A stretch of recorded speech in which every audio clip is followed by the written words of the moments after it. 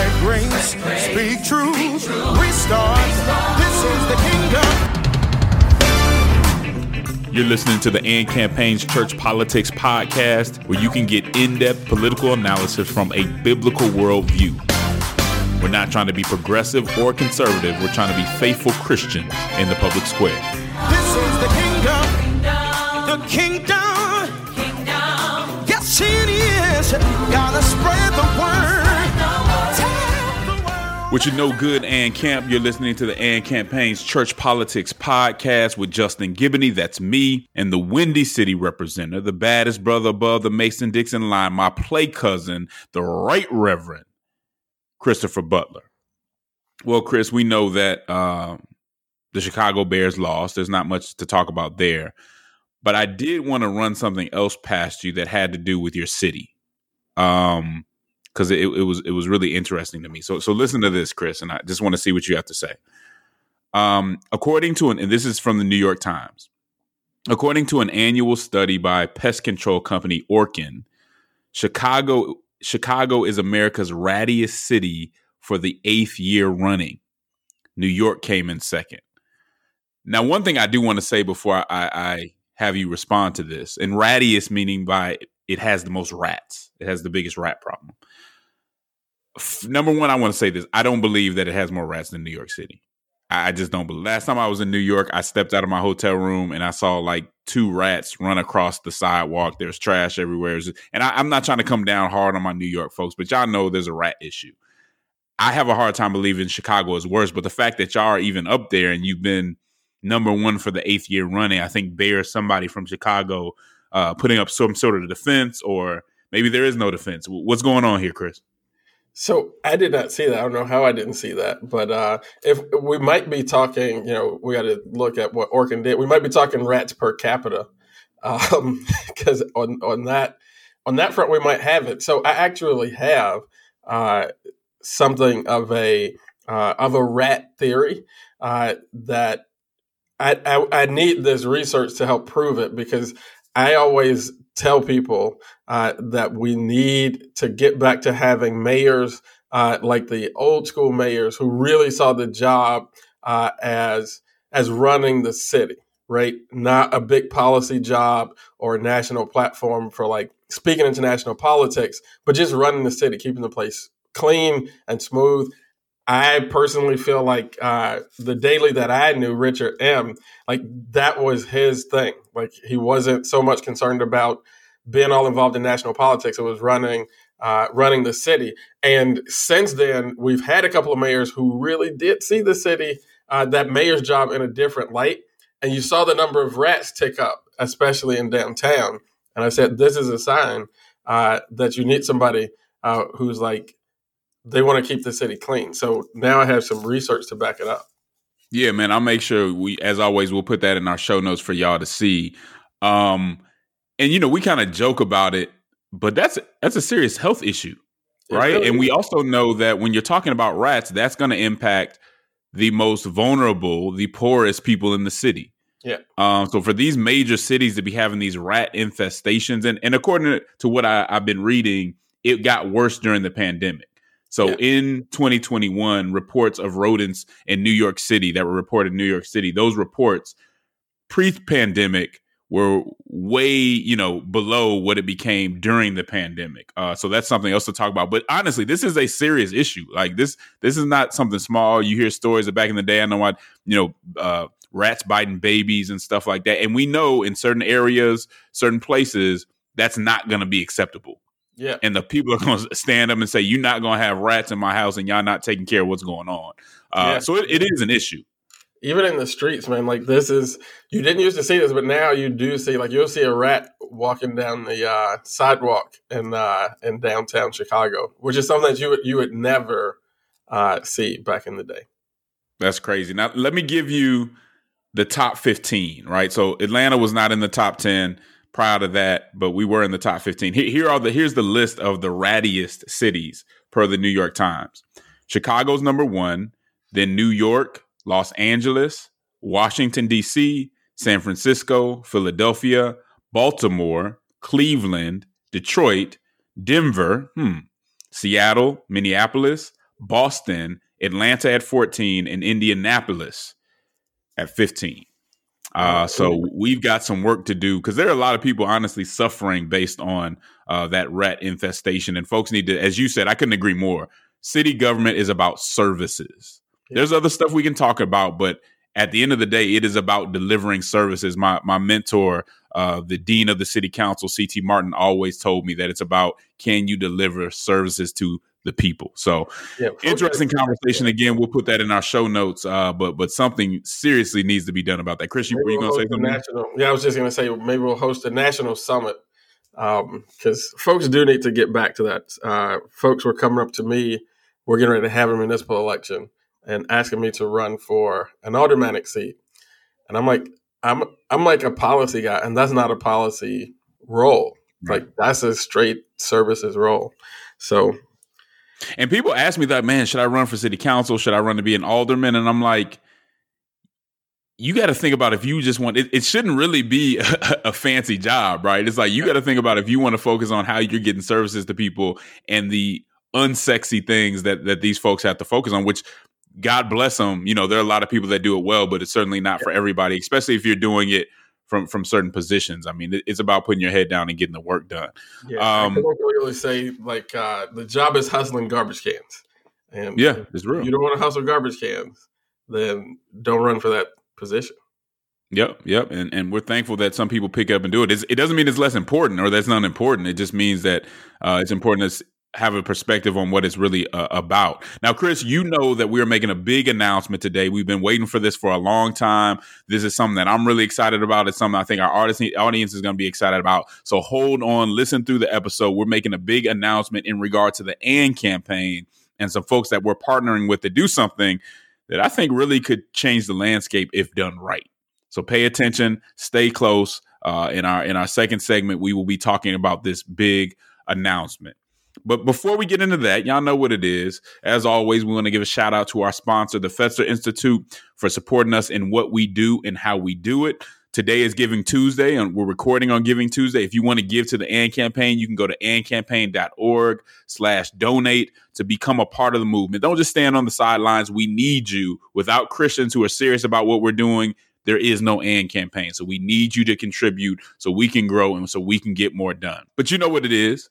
Grab your Bible, get your mind right, and prepare to think, not like a Republican, not like a Democrat, but think like a Christian. Now, let's start off with some Bible here. I want to go to Acts 20, verses 25 through 27. Acts 20, verses 25 through 27. And it says, "And indeed, now I know that you all, among whom I have gone preaching the kingdom of God, will see my face no more. Therefore, I testify to you this day that I am innocent of the blood of all men. For I have not shunned to declare to you the whole counsel of God." The whole counsel of God. Chris, I'm going to be honest with you. I've been really frustrated this election cycle. As you know, throughout our existence, the AND campaign has deliberately tried to make Christians feel uncomfortable about being faithful partisans. We have gone out of our way to make Christians feel uneasy, to make Christians feel some type of way about outsourcing their public witness to ideological tribes. Now, for anybody who's been listening for a while, you know that we don't have a problem with Christians participating in party politics. There can be a strategic or practical advantage to that. But we have called into question whether they can act like a dyed-in-the-wool Republican or a dyed-in-the-wool Democrat and simultaneously faithfully live the life of a born-again Christian washed in the blood of the Lamb. We've pointed out the difficulty of being on fire for Christ and at the same time being all in for the Democratic Party or the Republican Party. We've suggested that being on fire for social justice and moral order means being, at best, in many cases, a lukewarm partisan. And why have we done that, you ask?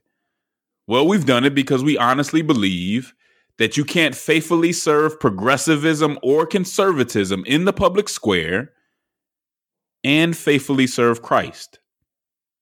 You cannot serve two masters. When in conflict, you'll hate the one or you'll hate the other. Many call themselves Christians, but when the compassion or the conviction of Jesus Christ is in tension with their cultural preferences or their ideological agenda, then they'll completely dismiss the Bible's conception of justice or moral order to stay in line with their secular tribe.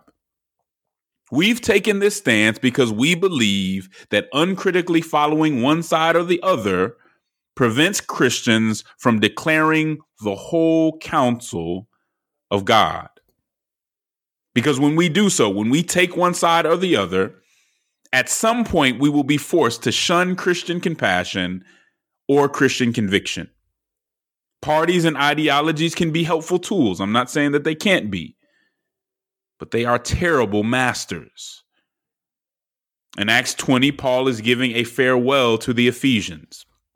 He says that he's declared to them the whole counsel of God. Other versions say the whole will of God or the whole purpose of God. Here, Paul is saying that he has preached the fullness of God's revelation and truth. He didn't talk about some of the truth while running away from other truths because they were unpopular. He didn't talk about sexual ethics and then run away from compassion and justice. He didn't talk about helping the poor and then run away from declaring the sanctity of life. He declared the whole counsel of God. And in like manner, I believe the Christian public witness should reflect the whole counsel of God, that there's blood on our hands, Chris, when we support a party or an ideological tribe and say nothing about the wickedness therein. A Christian who promotes ideological conservatism but says nothing about its harshness and its partnership with racism is not proclaiming the whole will of God in the public square. A Christian who promotes progressivism yet says nothing about its aversion to absolute truth and its dismissal of unborn life is not proclaiming the whole will of God in the public square. Now, while most of us aren't capable, we don't have the bandwidth to spend our lives intensely advocating for every issue with biblical implications, we must make sure that we're not turning a blind eye or that we're not silent about the wickedness connected to our political and ideological affiliations. But again, Chris, this last election cycle has demonstrated that we're so caught up in these affiliations that we think it profits us to be silent on certain biblical principles so we won't make our party look bad. If I tell the truth about this, or I hold them to a higher standard of compassion, then it'll help the other side. Too many Christians have come to hate moral order because it conflicts with the progressive agenda. They will rationalize abortion, rationalize gender ideology, and rationalize the housing crisis just to make their side look better than it is. And too many Christians hate compassion and social justice because it conflicts with parts of the conservative agenda and it conflicts with their myths about America. They will dismiss racism. They will dismiss police brutality. They'll dismiss economic injustice just to make sure that the progressives don't score any points, because that's the worst thing that could happen. That's unfaithful. And it's unfaithful because the goal in both of these instances is winning a political battle rather than glorifying God. When the goal should be to glorify God and promote human dignity and human flourishing in tangible ways while we're doing so. Yes, the Democratic Party supports abortion, and that is wicked. It doesn't, however, justify dismissing all the wrongdoing on the right. Yes, the Republican Party has harbored racist and has compromised voter rights. That's wrong. That doesn't, however, justify dismissing all the wrongdoing on the left. I'm very compassionate, and y'all know this, I'm very compassionate about both of those issues. but they don't give me a pass to ignore other injustices and immorality within my tribe. Chris, can you speak into the idea of Christians turning a blind eye or dismissing the wickedness on their side? Yeah, I mean, I think a lot of first, just an amen to what you just laid out, because a lot of us, and I would imagine a lot of people who listen to the Church Politics podcast are a little bit more involved in politics in your local community, a little bit more interested in politics, and a lot of us are increasingly falling into that category where we are so invested in a party or an ideological tribe that we won't call these things out. And in that instance, I like to remind us that I think politics is at its core morally neutral, right? Like political parties don't come together primarily around a moral construct or moral framework. There are, there's some shared values there, but the reason political parties come together is to build political power and exercise influence in government.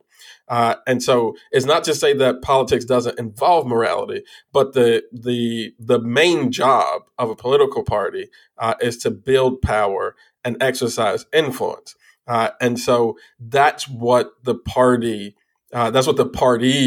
become about, because that's what they're structured to do. And in its proper place, that's not necessarily a bad thing. But when you allow then your political affiliation to displace your faith affiliation, then you get into big trouble, because the party is going to move to exercise the most power. The party is going to move to have the most influence. And we must always be prepared in those instances to say, for me, power and influence is not primary, right? For me, there's a higher call, there's a higher standard. And so I have to press forward with that higher call and that higher standard, even if it means it may compromise the party's ability to build power or to exercise influence. And so I think if we remind ourselves of this, that the party is not here to make the world a better place, right? Like that's not job one, right? Now it may be job 2 or 3, and people may come into the party with the mind that this is a vehicle that I can then use to make the world a better place. But just the actual institutional apparatus itself, it is not designed, and this is any political party, it's not designed to make the world a better place. It's designed to build power and exercise influence. And so then you must infuse that party with a moral ethic. And that's why it's important for believers to speak into your own party. And I think that's the part that is breaking our politics right now, because this, and it's a lot of pressure from the parties and the leaders and the influencers, themselves, right? There is, I think, a goal, an agenda to kind of atomize the entire society. Don't have a lot of different people speaking from a lot of different perspectives in various places, but actually just draw a bunch of folks who say the same thing into, very divided camps that don't really have that much contact with one another. And so we don't want to fall prey to that influence and to that agenda. You need lots of people in lots of different spaces who are able to infuse those spaces with biblical ideas, Christian ideas, in the Democratic Party, in the Republican Party, in all types of different spaces. We need to be infusing those spaces with this holistic Christian thought, because it's going to make all of those spaces stronger. But the more we give in to this idea that the way you make the party strong or the way you make the space healthy is to just fall in line, don't challenge anything, the more we're going to compromise our witness.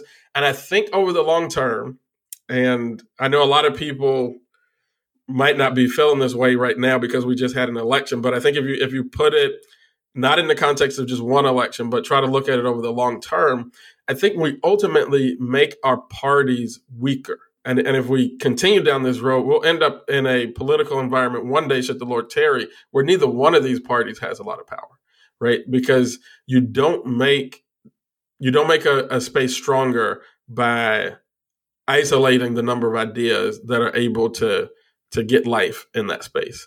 And so, your affection for Christ should cause you to speak on these issues in your particular tribe and in your particular space, but also, your affinity for your party and your ideological group should also drive you to bring these ideas, because you don't get stronger by not having your ideas challenged. You get stronger by having your ideas challenged. And I think that's what we're called to do. Yeah, and I think I think you made some really good points, and what a lot of people don't get, and I really want to impress, the other side or someone on the other side may be as bad as you say they are, right? So we're not saying that it's not that bad. Just go along. No. There may be someone on the other side that's as bad as you say they are, and they need to be opposed. Their presence, the presence of Planned Parenthood and their agreement with the left, right? In Georgia, the presence of someone like Herschel Walker and what he's brought to this conversation may be as bad as you say it is. It does not justify you ignoring the negativity and bad policy and bad attitudes and immorality and injustice on your side of the conversation. That's what people don't get. If they're so bad, which your side is always going to emphasize how terrible the other side is. They may be right sometimes. Sometimes they're exaggerating. Many times they're exaggerating. It does not excuse you from your public witness being about the whole counsel of God. If you're going to go to a rally and jump around for a candidate or for a certain cause, you should at least be able to soberly give us a critique about that call, about that party, or about that candidate as well. And when Christians don't have, and that's the thing about that really got me upset about just the election cycle in general, the lack of sobriety. You can like a politician, you can really want the other side to lose, but there needs to be a certain sobriety, right? There needs to be a certain outlook or a certain posture and tone that you maintain. So we're not just running around celebrating people who, at some point are going to make decisions that we disagree with or that we should disagree with. But again, it all comes back to what I've said for years, this opposition view of politics. It's not that I love the Democratic Party. It's not that I love the Republican Party. It's that I hate the other side. And as long as I hate the other side, I can use this or that to dismiss what's going on my side. And I'm just hoping that we begin to kind of see that, and that we have Christians who are able to say, hey, yeah, I support that party. I support that candidate.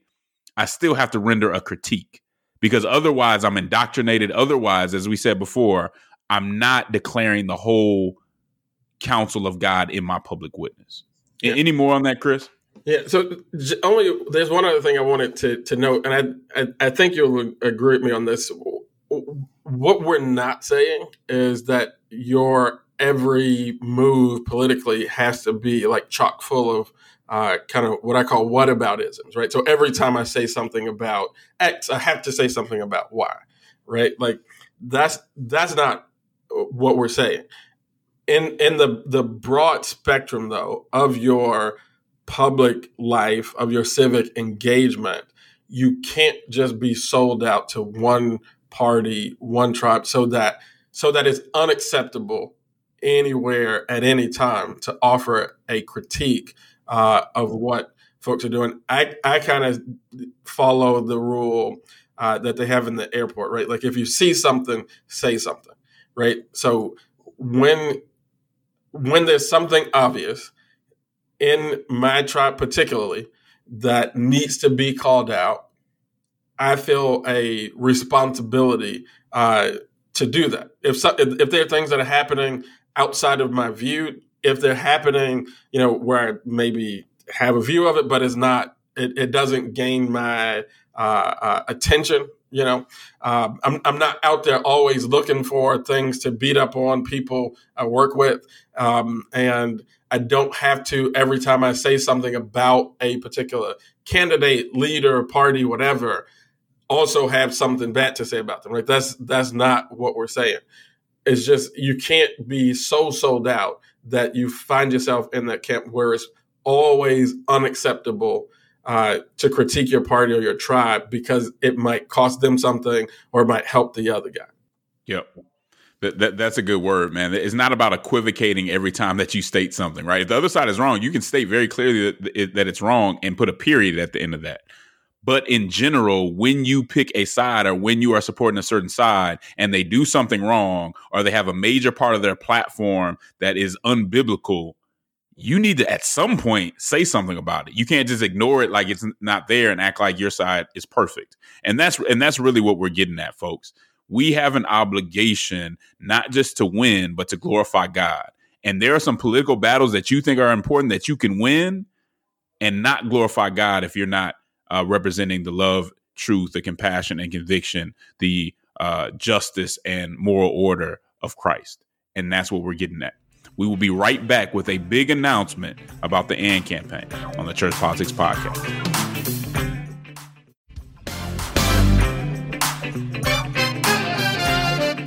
All right, Chris, we are back on the Church Politics Podcast, and we teased this a little bit, but we have an announcement.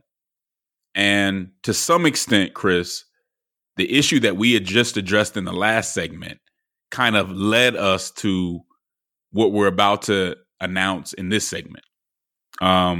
We've been working on this in silence for quite some time, and I'm really excited about this project. I think you guys are going to be really excited about this project. But before I reveal what it is, let me give you a little bit of historical context because I think it'll help understand where we're coming from on this.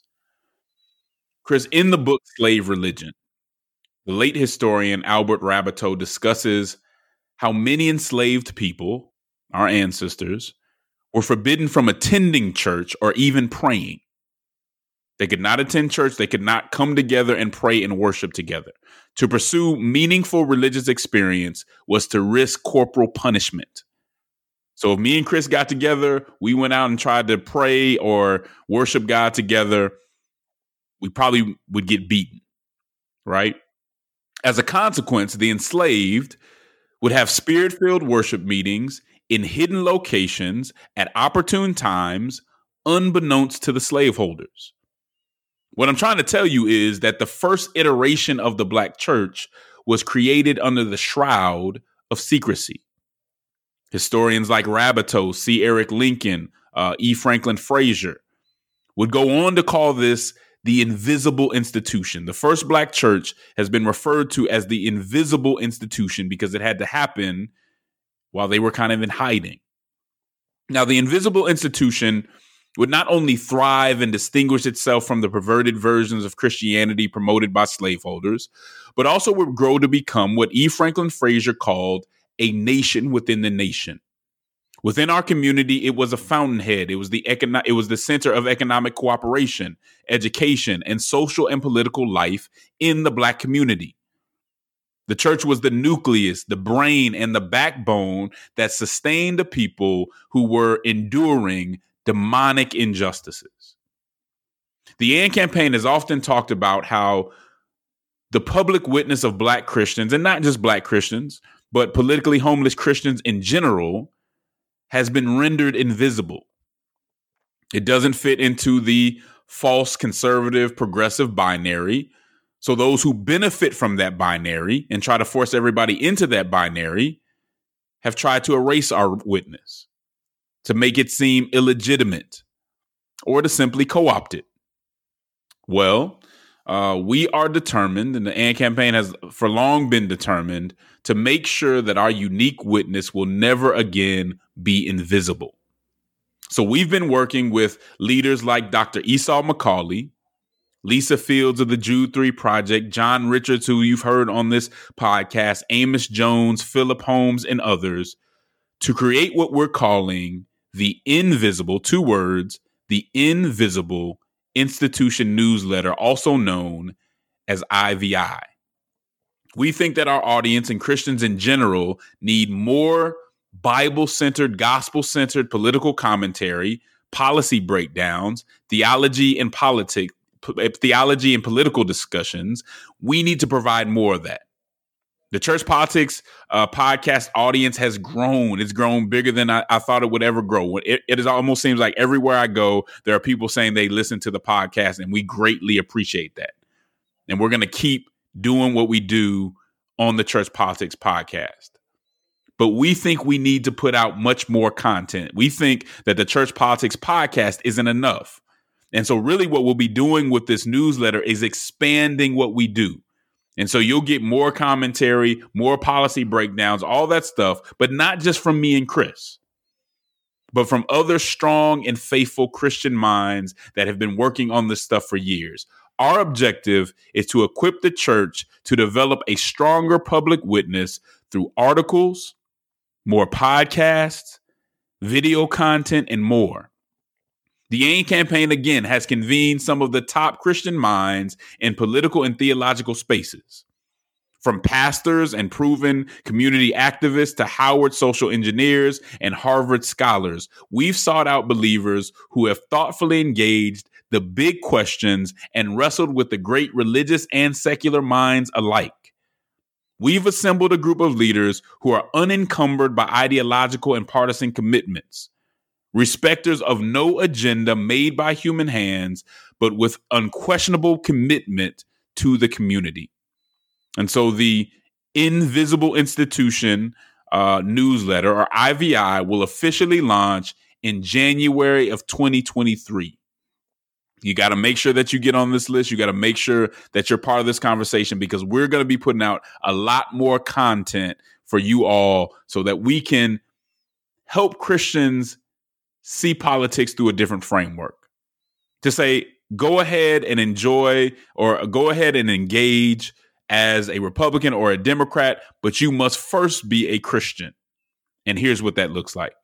Chris, talk a little bit about why you think IVI is going to be important for what the AIM campaign is trying to do and just the kingdom in general. Yeah, for sure. So folks who listen to this podcast know that back in the primary in Illinois, I ran for Congress. And at the close of the campaign, I did a bunch of conversations, probably, 24, more than that, conversations with folks, just talking about, what we had done, what the impact was, and kind of where the community of folks that we had organized wanted to go next. And when we sat down, me and the team that did these conversations, and tried to process a lot of what we heard, the kind of theme that carried through the feedback, we articulated it this way, that media is the new organizing. So I come out of community organizing and, very much believe in this idea that it is about bringing institutions together in coalition, and also being able to build and strengthen native institutions that can ultimately produce political change, right? And so, some of the methods, though, that we understand from community organizing have translated in today's world into kind of media and content creation. It's about building your institution, but one of the key ways of building your institution is making sure that that institution has a big email list, right? Has a following on social media, YouTube, podcast platforms, that type of thing. We understood, one of the things that I learned, a couple decades ago now, is that, one of the things that makes an institution strong is that it has the ability to teach and reinforce values inside of that institution. And the media platforms that we have in today's society are very important for leaders to be able to do that, to teach values, to reinforce values, to kind of constantly remind us of what we do. And so in order to build this movement, right, this opportunity that we have for leadership in the public space that is higher than the division that we have in our politics right now, that's greater than the division that we have in our politics right now. We need a strong platform like this. And I was so excited when we first started having the conversation about building it, because I see the hand of God. I mean, I don't know how I could have or you could have put this together. I mean, I think we're both, smart guys and very capable, but to be able to, to put all these folks in relationship with one another in this particular moment, I think is beyond our capacity, right?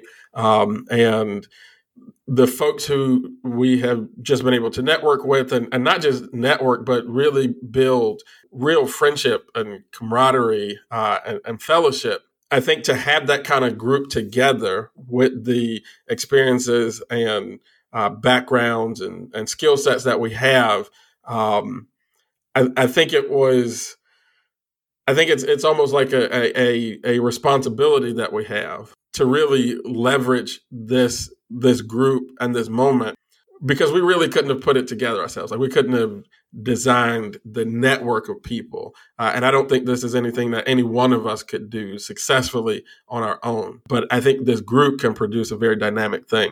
And the last thing I'll say is that when we think about the invisible institution itself, the Black church that was born in the time of American slavery and gave birth to the Black church that literally changed the United States, I think that I'm inspired by hope, right? Because the kind of slave master class, they actually understood spiritual power, right? Because the United States was really founded out of folks who understood spiritual power, who really were inspired by their faith in God to found what I do think is a great nation. But they convinced themselves that if they banned spiritual power from Black people, enslaved Africans, and if they ignored the capacity of those folks to build spiritual power, that spiritual power would not exist. They deceived themselves in that way. It was that very spiritual power that was cultivated in the institution that ultimately overthrew slavery in this country. And I think that in our day, there are a lot of folks who understand political power and believe, though, that if they cancel the kind of civic voice of the faithful and ignore it and push it away, that it will not exist or cultivate or grow. And I think that this platform is going to be an opportunity to also make that community of folks one day regret the idea that they thought they could just cancel it, ban it, push this voice aside. Because I do think there are many, many more what we call the politically homeless in this country than most people in that kind of bifurcated power structure that we have right now. I think there are way more of us than those folks really think exist. And this is going to be a powerful way to begin to coalesce those folks. Yeah, and I would repeat again that this is for everybody, right? We are coming from kind of a Black church context, from that history, from that ethos, but we're one body. And so that we're inviting everybody into this conversation, and we know that other traditions have a lot to add to the conversation as well. Okay, so man, I'm just really excited about this. In the conversations that we've had with the folks that we brought together who are going to be contributing to this, we're going to have some great articles. I mean, we're really going to speak into this space, and this is one of the reasons why I think it was probably early this year, I really went in on protecting new media. On whether you like somebody or not. I think it was the conversation about Joe Rogan. Whether you like him or not, you don't let people just shut down folks who are outside the mainstream, because I think it provides a huge chance for Christianity, which might not be, at this moment, part of invited into polite society, to still have organs with which to communicate and get their message out. And so when you defend a principle, just like you defend religious liberty, you don't just defend it for yourself. You defend it for even people that you might disagree with, because it's about the principle. And so this will bring some new media to you, more details to come. But January of 2023, we will be launching the Invisible institution newsletter, IVI. Looking forward to that. Hopefully you all are getting ready for it. We'll be talking about it a lot more as time goes on, but be ready for that newsletter because I think it could really be helpful to what we're trying to do as an institution and just to Christians living their everyday life and trying to engage in a better way. Anything else, Chris? No, I'm just I'm very, very excited about this and encourage folks to engage when we bring this thing out. We will be right back on the Church Politics Podcast. Are you too progressive for conservatives and too conservative for progressives? As a Christian, do you find yourself feeling politically homeless? If so, then you're not alone. Listen, this is Justin Giboney, president of the AND Campaign, and if you're a Christian who doesn't know a whole lot about politics or someone who knows a good deal about politics but wants to be more faithful in the public square, then you have to read the AND Campaign's book, Compassion and Conviction. The AND Campaign's guide to faithful civic engagement that we publish with InterVarsity Press. Whether you just want to understand the relationship between church and state, why Christians should engage politics at all, how Christians should engage partisanship, politics and race, advocacy and protest, or even civility, this is the book for you. It's very much Bible-centered. It's Bible study and small group friendly. There are questions and exercises after every chapter that give you a framework for engaging politics in a biblical way. So if you want to do it in a better way, get our book, Compassion and Conviction, the AND Campaign's Guide to Faithful Civic Engagement.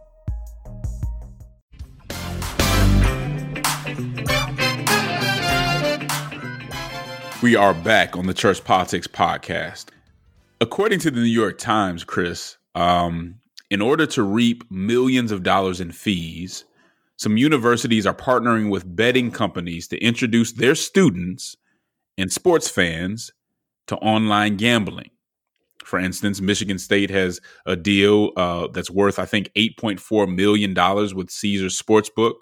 LSU has signed a similar deal. The University of Colorado accepted $1.6 million to promote sports gambling on campus, and they get $30 every time someone downloads the company's app and uses their promotion code. Ever since, Chris, and this is in the article, ever since the Supreme Court's decision in 2018 to let states legalize such betting, gambling companies have been racing to convert traditional casino customers, fantasy sports aficionados, and players of online games into a new generation of digital gamblers.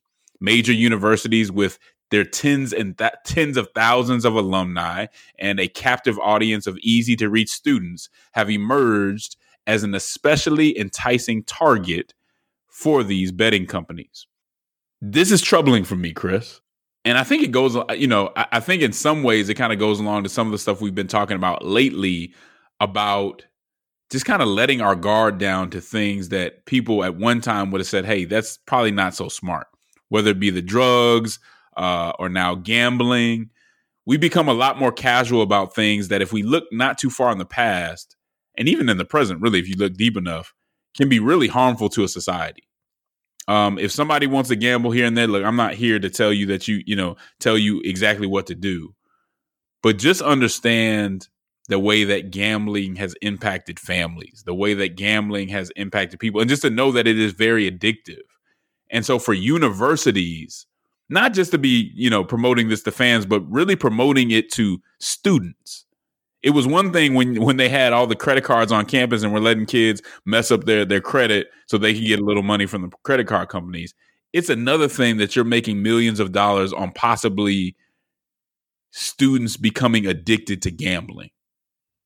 I have a problem with that, Chris. What are your thoughts?